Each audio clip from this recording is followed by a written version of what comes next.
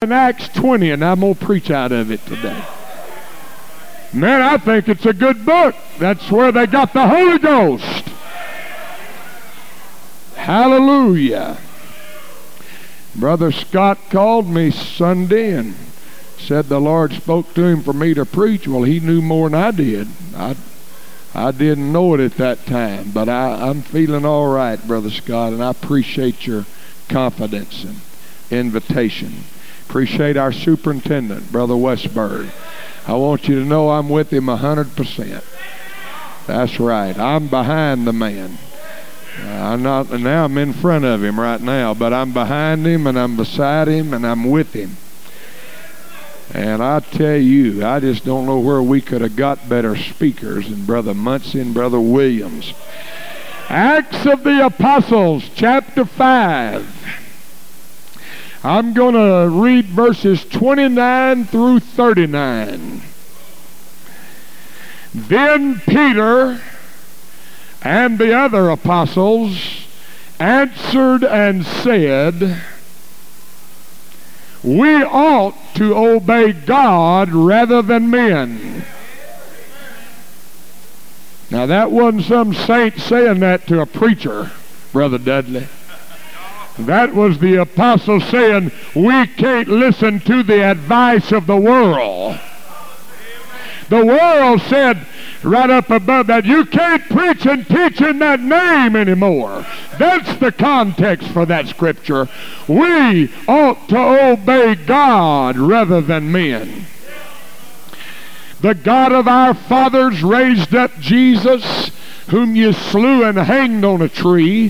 Him hath God exalted with his right hand to be a prince and a savior, for to give repentance, everybody say repentance, for to give repentance to Israel. God has to give you a heart to repent. Repentance is a gift. Don't you know it was the goodness of God that led you to repentance? You just can't decide to repent. God gives you that spirit and that attitude. My God, if I don't watch it, I'm going to stop and teach a while. Praise God.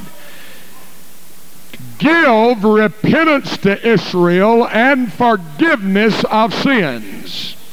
And we are his witnesses of these things, and so is also the Holy Ghost, whom God hath given to them that obey him. He don't give the Holy Ghost to people that don't obey him. Say, well, what are they getting? I don't know what they're getting. But they're not getting the Holy Ghost from God. And if you'll watch them long enough, you'll be able to know whether they got it or not. God hath given to them that obey him. When they heard that, they were cut to their heart. Some of you already getting mad at me. Amen. And took counsel to slay them.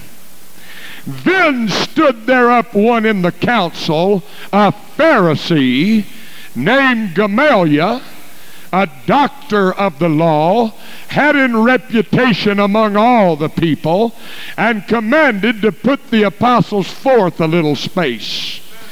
And he said unto them, ye men of Israel, take heed to yourselves what ye intend to do as touching these men. For before these days rose up